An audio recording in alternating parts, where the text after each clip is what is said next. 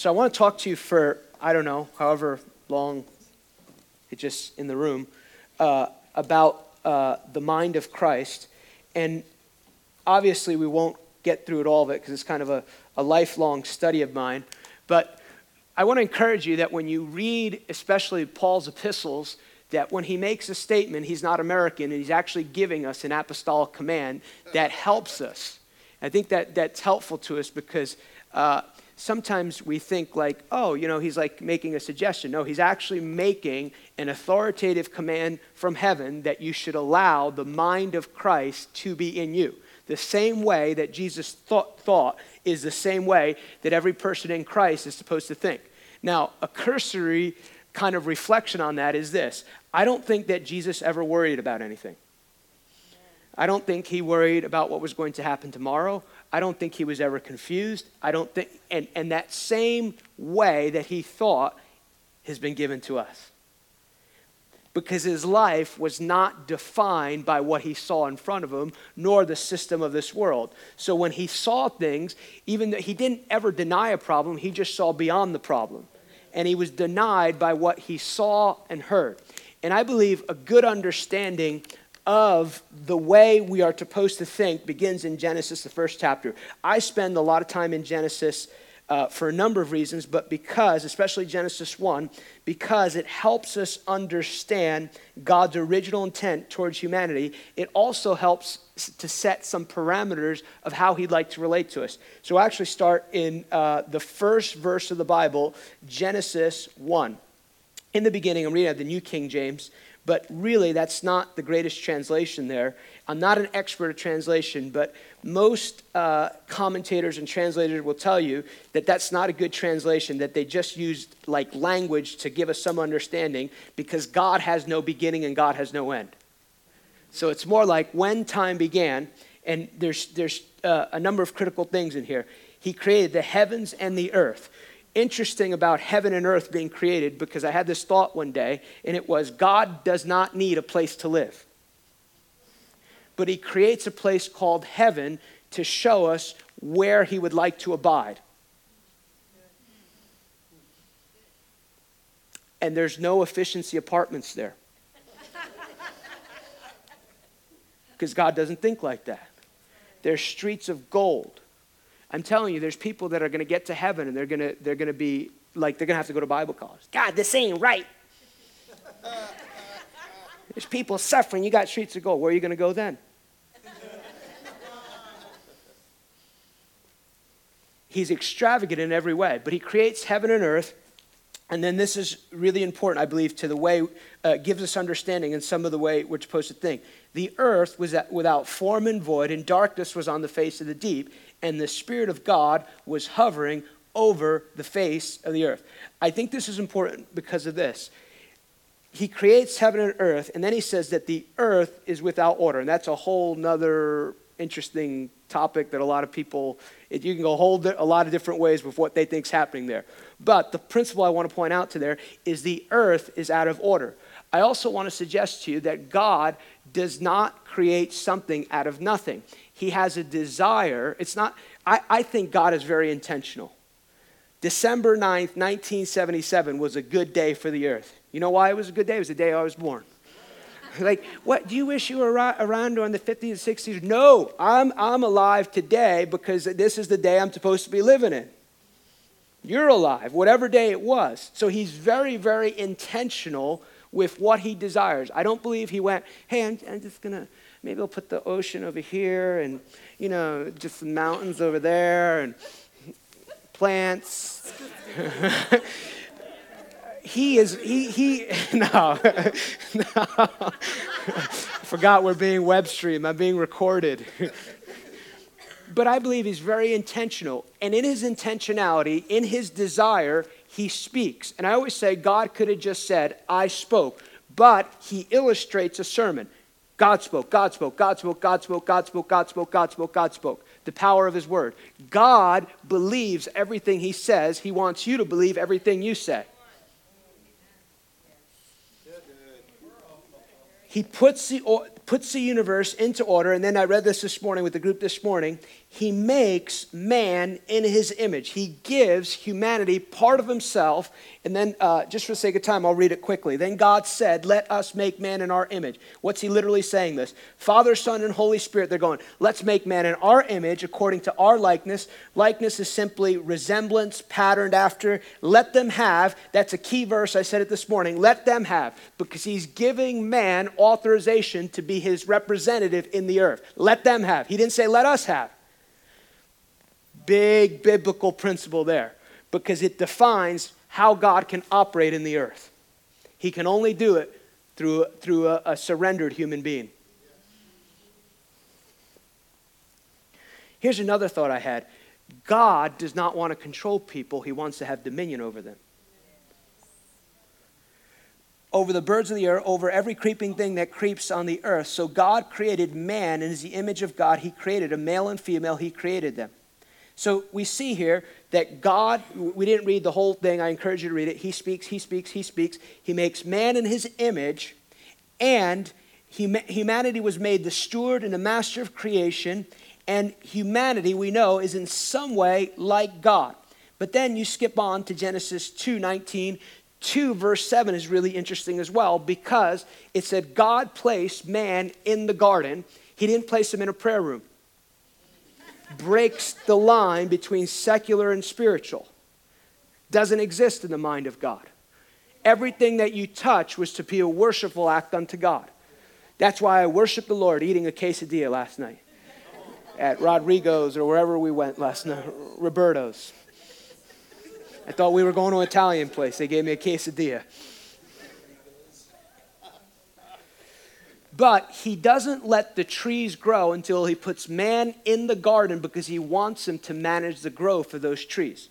But catch the pattern. He speaks, he speaks, he speaks. He is speaking what he desired for the earth, and he is very intentional. And if we could use a human description to describe God, the mind of God created what he desired, and what he desired was not what he saw, it's what he spoke. Because he's a spirit God. Who are you? You're a spirit being.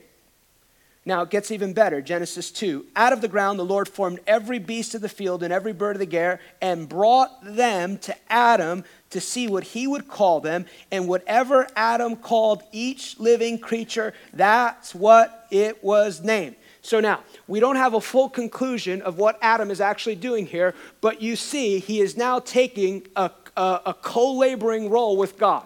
One conclusion I come to, it comes to a few verses later, it says that 2:24 or 25, it says, Adam and Eve, if you're from the south, you say naked. If you're from the north, you say naked.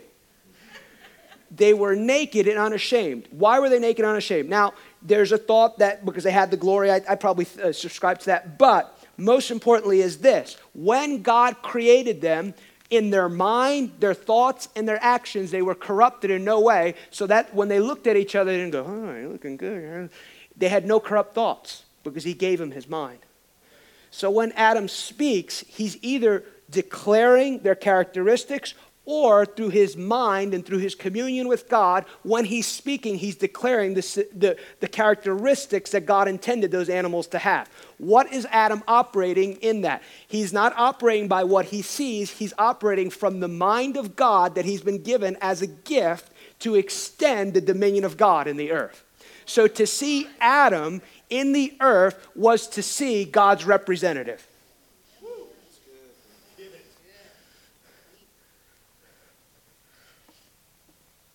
The brilliance of a mind that can name every animal, to me, is staggering. I keep losing this. It's some sort of prophetic thing that God's doing. No, it is. This spoke. Anyway, that's my own little thing there.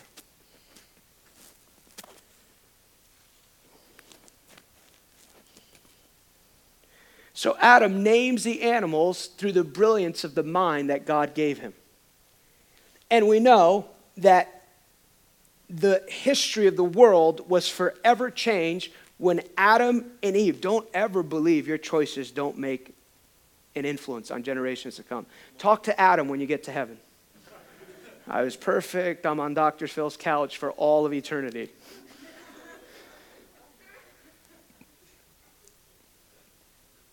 the DNA of the earth was forever corrupted, and also the DNA of man was corrupted without the redemption of Jesus in the earth. But I always think about this. There's another thing I believe too that was brilliant at creation. At creation, there were no lights, there was no internet, there were no houses, there was no any cool things that we enjoy in this day and age. They had the potential to be discovered, but they were not there. Think about it. An animal is at the mercy of, if he goes into a cave, it's just going to be dark. He doesn't like, hey, let me invent a light. Like a skunk did not invent a light. It was the human mind that, why am I saying that? Because there's been brilliant things that have been brought to the earth by people who are not necessarily believers, but they made life upon the earth better. Calvin had this description when he talked about grace. He had this description. He referred to it as people who were unregenerate, but they had the mark of God because they were made in the image of God, and it was the ability to make life better for humanity on the planet, even though they didn't recognize God. Now, if people can invent the greatest things on the earth, a car, how did the car get invented? Because I understand Ford he didn't like bringing a horse to work every day. I think that's if I understand it correctly. So we see these different things that have made life better upon the earth. How much more is the body of Christ, with the mind of Christ, supposed to be excelling at things, supposed to be discovering purpose, supposed to be partnering with the Holy Spirit to make things better upon the earth? It goes back to, I didn't know why I was saying it, but now I know. That's why we must connect with our purpose. George Washington Carver, a famous example of this. He was a believer. Most historical books, secular, don't talk about this. They just talk about how this man, through understanding the peanut, basically is credited with saving the economy of the South because he created crayons and all these other things from understanding what the peanut was. And he said, he asked the Lord, the story goes like this, if I understand it correctly. He asked God he said, I want to know everything about you. And God said, you can't know everything about me. I'm God. I cannot be fully known. That's a beautiful thing about God, right? The God who doesn't need anything out of himself actually opens himself up to the people he made. Don't ever believe that God needs you. It's just, really. To believe that God needs you would mean that he needs something outside of himself. He's perfectly good by himself. Like I've heard people, he was lonely. No, he's not lonely. He's good. Father, Son, and Holy Spirit, they're good by themselves. So he said, God speaks to him. He goes, I can't tell you everything about me, but I can tell you everything about the peanut. And if you read his descriptions of when he said he went into his workshop, I know this. I do think this is important. Like people like, hey, go for it. If you miss it, it's okay. I'm okay with that. But that's not his testimony. His testimony goes, when I went in to my workshop, basically it would all unlock for me, and I would understand what I'm supposed to do.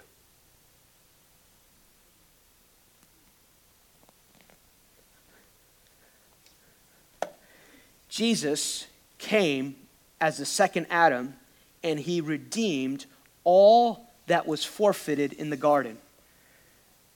I read it this morning, but I want to read it again. I'll read more of it. 1 Corinthians 15, verse 45 through 49. And so it is written, the first man, Adam, became a living being, and the last Adam became a life-giving spirit. However, this is 1 Corinthians 15, 45 through 49, if you want to follow along. However, the spiritual is not first, but the natural, and afterward the spiritual. The first man was of the earth and made of dust. The second man is the Lord from heaven. As was the man of dust, so also are those who are made of dust. And as is the heavenly man, so also are those who are heavenly. And as we have borne the image of the man of dust, so also shall we bear the image of the heavenly man. So I think this helps us, at least giving some background, hopefully, this helps us understand that when Jesus came to the earth, he came with this message that often is talked about in our movement. It's this, Matthew 4, verse 17. Repent, change the way you think. Change the way you think, because if you don't change the way you think, you're not going to be able to access this kingdom that I've brought here and now. Because when you see this kingdom, unless one is born again, he cannot see the kingdom of God. When you see this kingdom of God, it causes you to see reality completely different. And when you see reality completely different, you see it from my perspective. And when you see it from my perspective, everything's possible. So essential to our discipleship process is the renewed mind. 1 Corinthians 2, verse 16. For who has known the mind of the Lord that he may instruct him? And this is really important too, because we don't have the mind of the Lord on our own. That's right. We have the mind of Christ. One of the things that we're in the infancy stages of in the body of Christ is understanding how the fivefold ministry works together. Because largely in the Western church, especially in America, it's been based on this pastoral model that is nice, but is not God's best. When we're saying that, we're not shooting it at anyone. It's like the analogy that I like to use, it's like God saying, hey, I want to take you from east to west coast. I want you to take a long distance trip. And you're like, awesome. We got this 1977 Pinto. It's awesome. It's going to, it's like, yeah, it's a little shady, but I think it'll make it there. Maybe a few oil changes on the way there. And then he's like, and God's like, no. I have a brand new vehicle for you. It's going to be much more comfortable, make you much more effective. You're going to go quicker. And so we have the mind of Christ. And then we read Paul's command in Philippians 2, let this mind be in you, which was also in Christ Jesus. Proverbs 23:7, for as he thinks, so is he. For as he thinks, so is he. And then Paul's verse, and it's funny how God puts this all together. She was saying something about it as we transition. Romans 12, verse 1 and 2. I beseech you, therefore, brethren, by the mercies of God. And he's basically saying here, because God's been so merciful to you, the reasonable response is giving your whole life. Present your bodies a living sacrifice, holy and acceptable God, which is your reasonable service. And then he hits this, because this is very, very paramount to every believer. Because what I've discovered is many believers switch identities, but they never convert systems.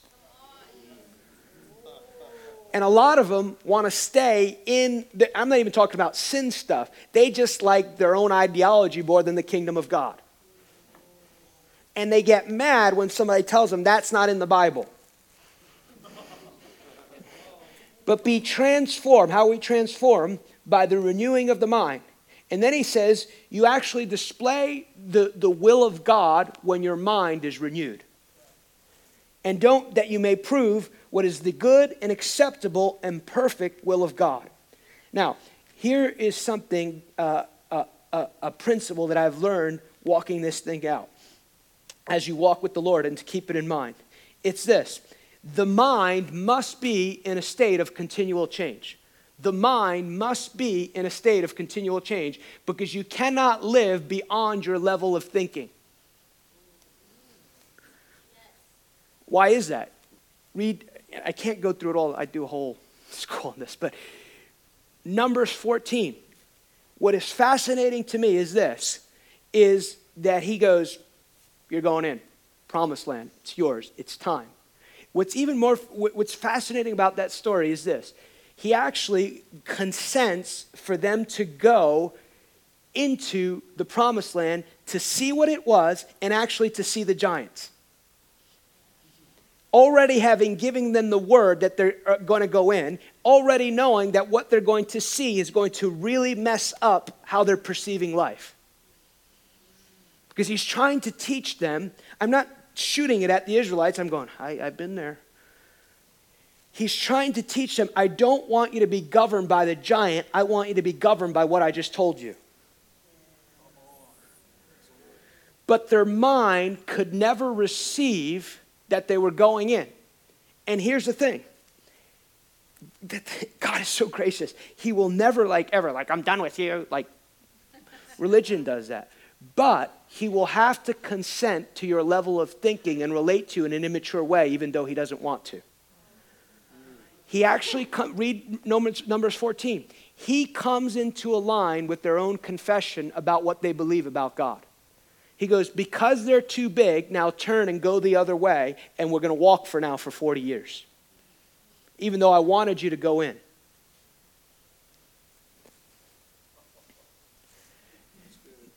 I was getting ready for service one night in a friend of mine's church in Alabama. November 2013.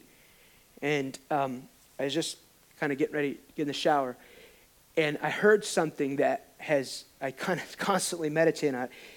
He said, I cannot violate the perverted thought process of man to fulfill my will in their lives. Yeah, that went over good. And so I was thinking about that. I said, well, show me how this works. Turn with me to Mark, the 2nd chapter, verse 18 through 22. Everybody still with me? All right. Thanks for coming out. Is there a UFC fight tonight? I don't know. I haven't been keeping up. Mark 2, verse 18 through 22. Do you know what is tomorrow night? The Royal Rumble is tomorrow night. I'm going to get in a little late, and I'm going to watch it on the WWE Network for $9.99 a month if you're... People are like, isn't that the fake stuff? How many of you watch movies? It's fake. It's already planned before it starts. Mark 2, verse 18 through 22. The disciples of John and the Pharisees were fasting. Then they came and said to him, why do the disciples of John and the Pharisees fast, but your disciples do not fast? I want to stop there for a minute because I want to look at who's asking Jesus a question. Two groups have merged together to ask Jesus a question. One group is really interesting because these are not people who could not discern the will of God. These are people who are actually on the cutting edge of what God was doing in the earth when the majority of a religious, of established religious community in the whole nation is going, that's not God. They're going, that's God.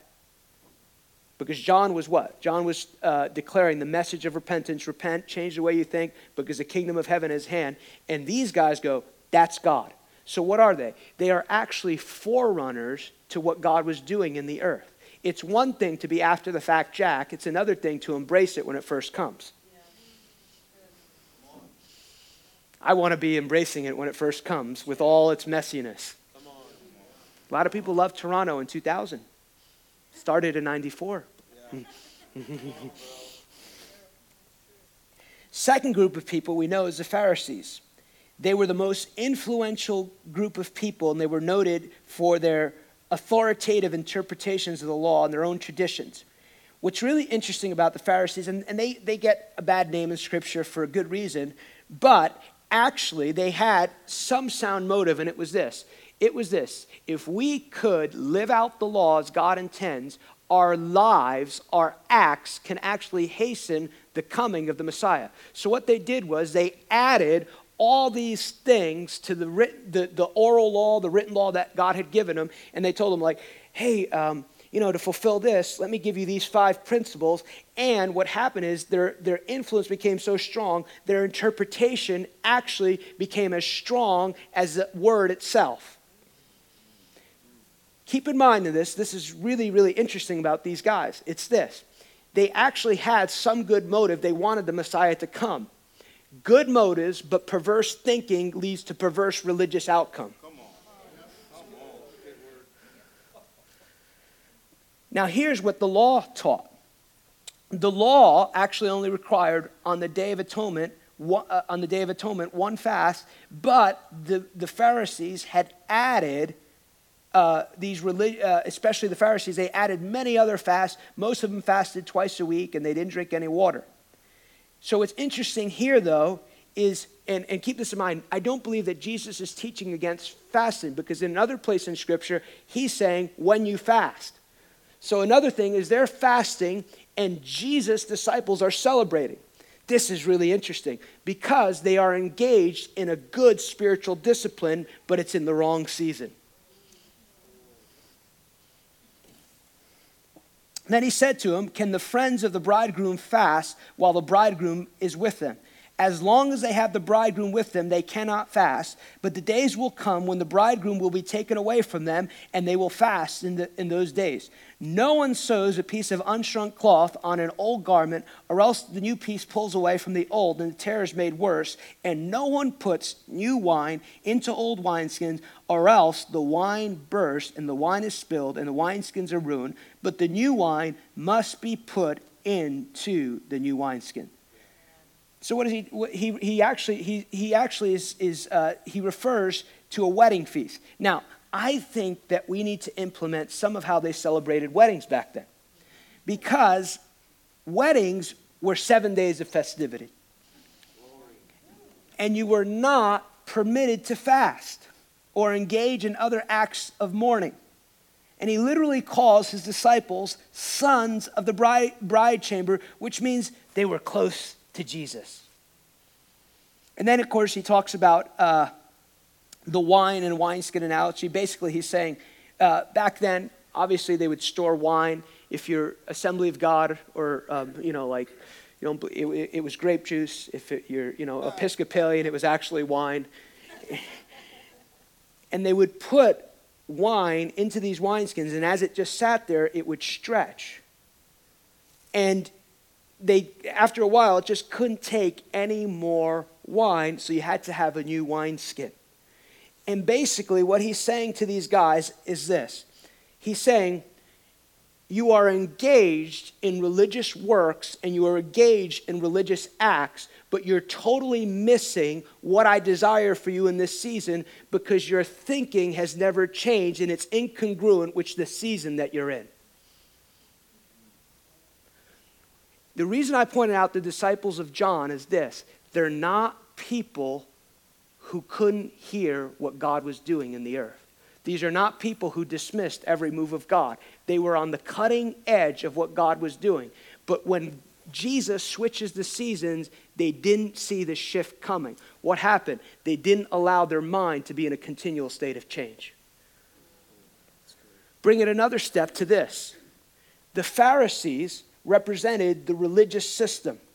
And this is extremely important. I keep this in mind anytime God begins to stretch my thinking, and again and again and again and again and again. It's like Gumby.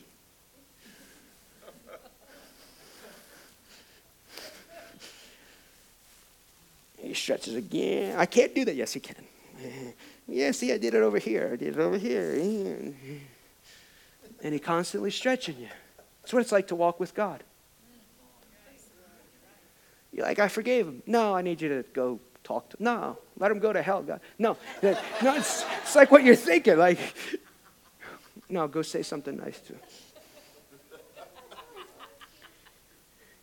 And then the more you agree with that, the more it becomes your default response.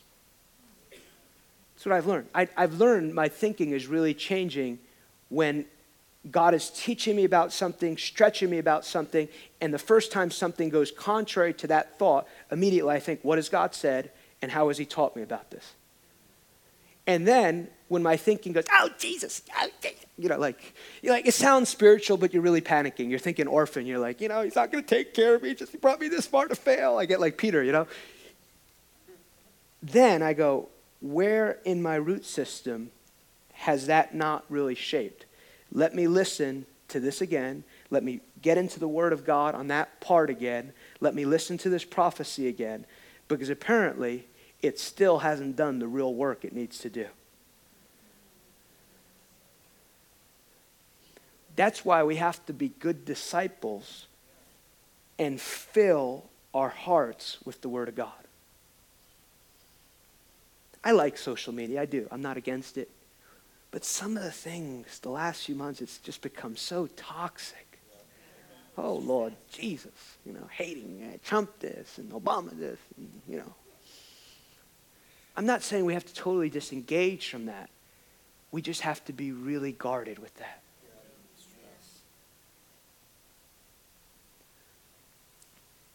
Pharisees never progress, never receive Jesus as the promised Messiah for their nation.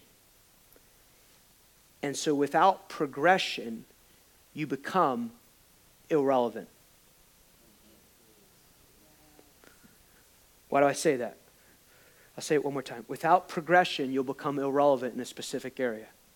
And you'll have fruit, but not everything will be possible for you. You can sing all the song you want, but if your thinking never changes, the impossible is not possible for you. Why do I say that? Because if you look, and certainly not an expert, but I've done enough research to say this with, or else I wouldn't say it. Every form of Judaism you see that exists in the world today is completely pagan, it's completely aberrant, and it's not even close to anything, even if you're just taking out the New Testament, everything you see is not anything close. Why? Because there wasn't a progression of truth, they become aberrant. No growth. Now it's just a pagan religion. Because the answer was always Jesus, the Yeshua, the promised Messiah. No progression of truth, aberrant. Let's take this to our own experience. There's a reason, I talked about my own experience 20 years ago. There were certain songs that I think they were just your staple diet back then. Let your glory fall in this room. Let it go forth from here to the nations. Now, it doesn't mean that in moments of time there can't be that Rhema song that comes. But I probably suggest you probably haven't sang that song in years or ever in this church. Why? Because there have been a progression of what God is doing now in the area of music and sound. Bethel Music is not singing the same songs they sang 6 years ago. Because there's a progression. There's a strengthening of where they're going.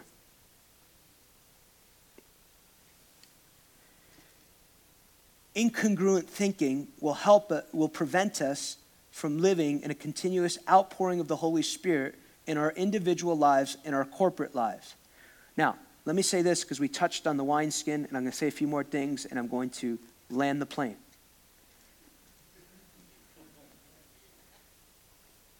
A new wineskin does not make the old obsolete, but is able to contain the old and the new. Because this is what Scripture teaches. Isaiah 28, verse 10.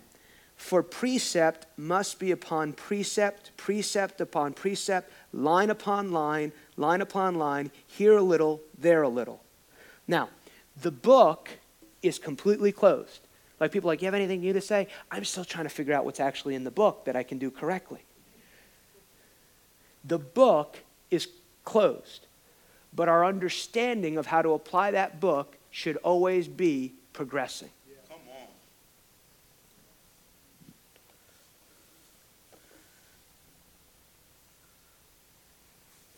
It's important to progress also because if we don't progress, our revelation of who God is not living. And it is based on a principle that God, or a thing that God did 2 or 3 years ago in our life. And when it's based upon something he is no longer doing, you're actually, even if you don't realize it, you're serving a God made in your own image.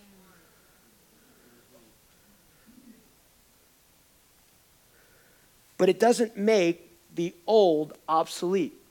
He reveals to us truth in degrees. I'll use my own life, for example. 20 years ago, I knew, without a shadow of doubt, just like I've never questioned if I'm a man or not. No, I mean that. I know that sometimes that's a struggle for people, but the only way that's a struggle is something's wrong and you can get delivered of that. It was never meant, if you're a man or a woman, saying, I don't know if I'm a man today. I don't know if I'm a woman. No, you just know. Okay. Just as a side note, did we ever, no, I'm not going to go there. Just a side note. God, open the eyes of Bruce Jenner's heart. That's all I'll say. Open his eyes. I'll just say it. Have you ever thought on national TV, a man dressed as a woman would be sitting with his children telling them he's still their father? And people going, that's so inspirational. No, the man needs help. He's dressed as a woman, still telling him he's his father. And I'm uncompassionate for going, this is a little strange. Anyway, I'll leave it there. I told the group this morning, 20 years ago, I knew. God told me, I'm going to bring you around the world. You're going to be on the cutting edge of the move of God in the earth. I'm going to let you see it with your own eyes. I've chosen you since you were born. So what is that? That's the first layer of the foundation for the purpose of God for my life. But it didn't stop there. Over the years, and this is, obey the Holy Spirit. As I've walked with him, adds. He didn't tell me he was going to give me a prophetic gift. He didn't tell me I was going to write books. He didn't tell me any of that. He gives us truth in degrees for what we can handle in that moment. It's like this. I was going to quote Carly. No children here. But I could sit in front of a 4-year-old child tonight and go, you're amazing. You're going to be a prophet to the nations. You're going to do blah, blah, blah, blah, blah, blah, blah, blah. And I believe in that because words have power and all that stuff. And they could go. They can understand everything I'm saying because they understand the English language. But they have no grid to put it somewhere. So that's what he does with us as individuals in the church. Truth upon truth upon truth upon truth upon truth. You'll know when someone is not quite mature when they run with one truth in God and make it define their whole life. That's why I've come to understand God does not marry himself completely to one movement. And he will, and this is even more, as I've just tried to be a learner. I've always tried to be a learner of other truths. It might not be like, oh, that might not be my tribe, but there's something of truth. He will often wrap up in a truth in a movement that you don't like, especially in a ministry you don't like, or a personality you don't like. Because he's trying to, I believe, get us beyond this place of just saying, well, he doesn't think like this, or he doesn't think like end times like this. He's releasing a truth through someone, and he's going, yeah, it's not coming in a package you don't like, but will you receive what you need from that?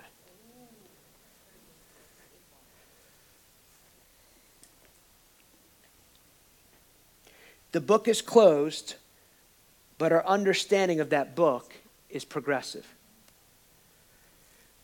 2 things, and then we will land the plane. 2 ways that our mind is transformed within the context of discipleship. Number 1, fellowship and encounter. You will not trust a God you do not know. And here's another apostolic command from Peter. 2 Peter 3, verse 18.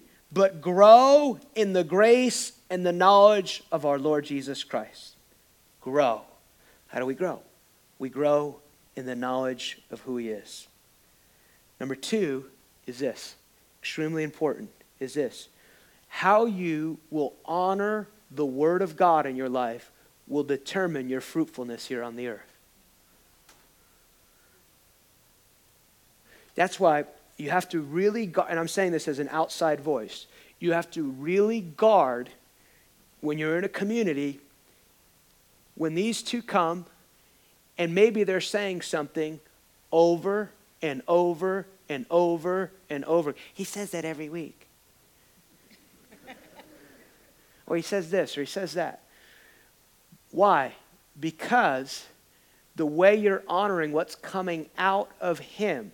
And I believe he might not be a prophet, but every time, and this is just me personally, every time I'm in a meeting, a conference with other people, I sit there and I listen and I'm looking to hear, where's the word of the Lord for me?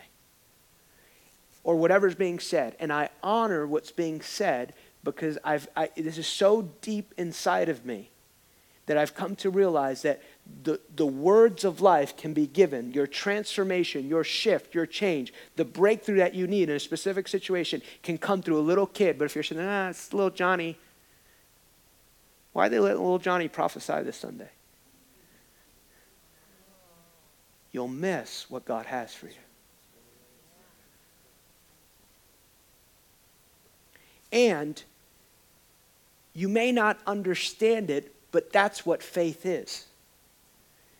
Faith gives you the ability to live beyond the five senses and causes you to understand. This is also a really important part of the mind of Christ, because the mind of Christ is not an intellectual pursuit. The intellect is not bad. Like, please think with your mind when you leave here today. Please think about the person you marry. Lord Jesus, there's been way too many meetings and counseling over those things. I love him. He doesn't have a job. He lives in his parents' basement. If you want to be his mother the rest of his life, I have a word from the Lord. Or I have a word for you. Let him grow up and then you can marry him. Got very quiet, but I'm just telling you the truth. By the way, Adam had a job before he got Eve. It's in the Bible. It's in the Bible. It's in the Bible. Ladies, I'll just say it. Think of yourself more valuable than to marry something like that.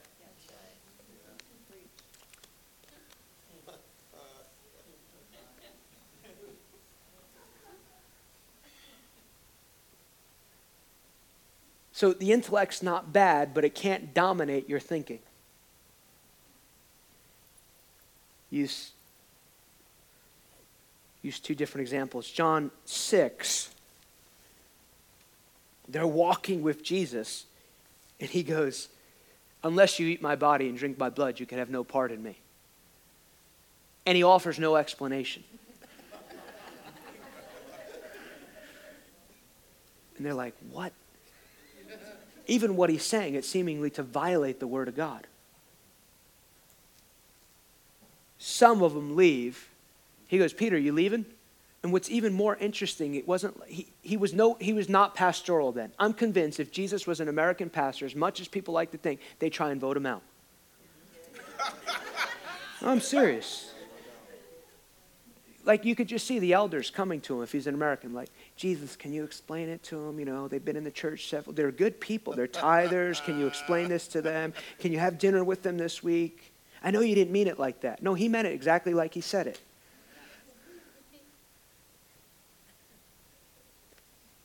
He gave them a word that they wouldn't have understanding for until years down the line. But they had to receive it by faith, because faith is what causes you to understand. And only later on would they actually get it.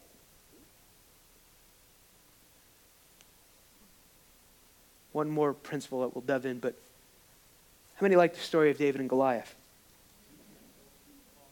I love the story. I love David. 1 Samuel 17. I won't read it just for the sake of time. But David shows up on the battlefield. That's really important, because he doesn't show up and become a warrior. He shows up and he is a warrior. Yes. It's a lifestyle. And he goes because his father told him to go. His father who didn't believe in him.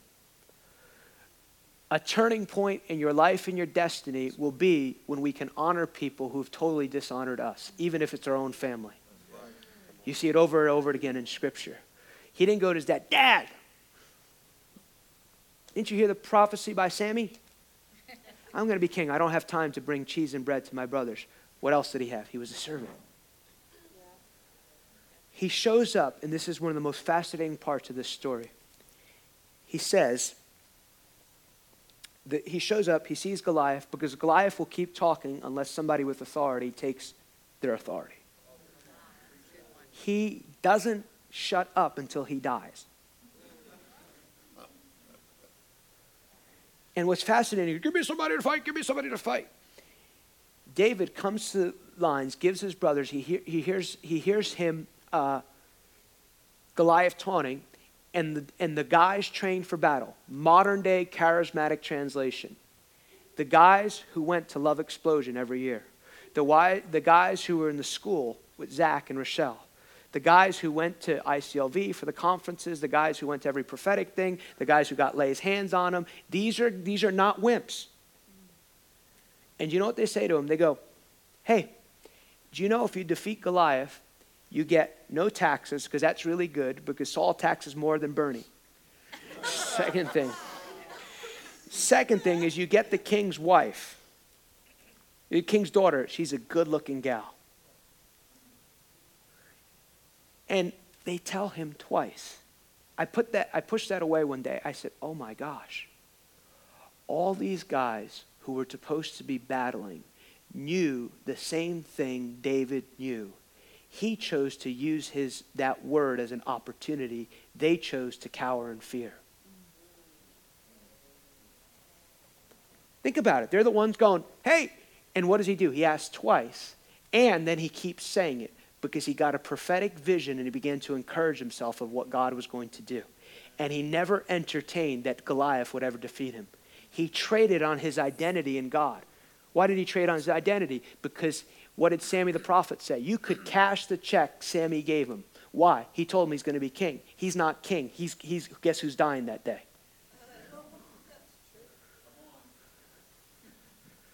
Why am I saying that? David honored, and here's another thing that I'm convinced David knew. He knew the word of God. Deuteronomy told him, no uncircumcised foe will be able to stand in front of you. What's the point? We all got the same book. All got the same Father, Son, and Holy Spirit.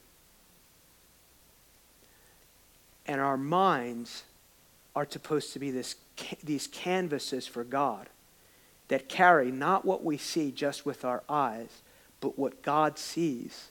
We're supposed to be that carrier of. And as we progress in understanding, what we declare and what we do is supposed to shape the world around us. I'll close with this.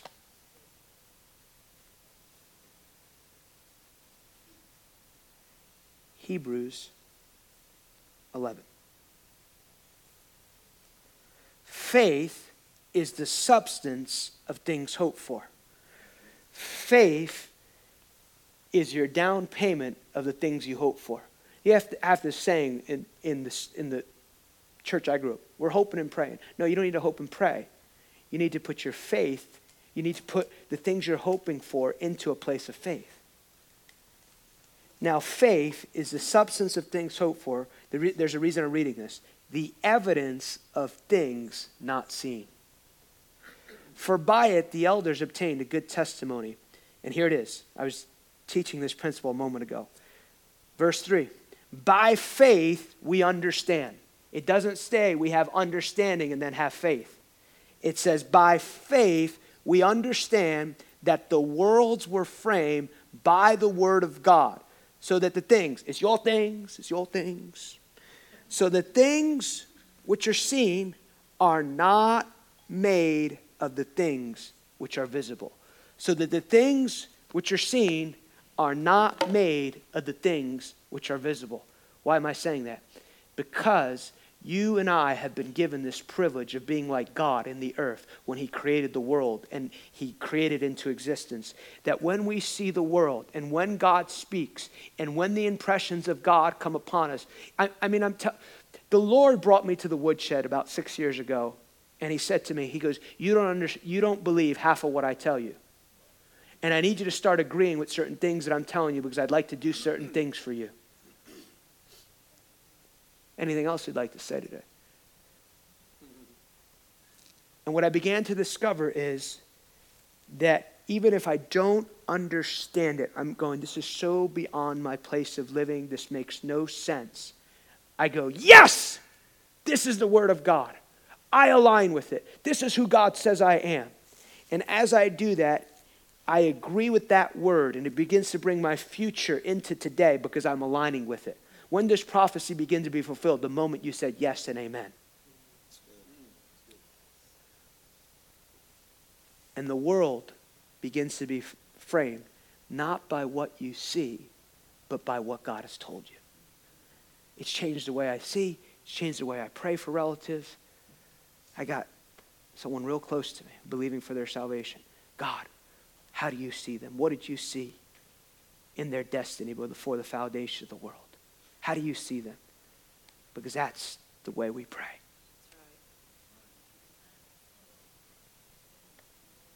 You receive this word? Why don't you just lift your hands? Whoa. There's a fire of God just falling in this room. More, Lord.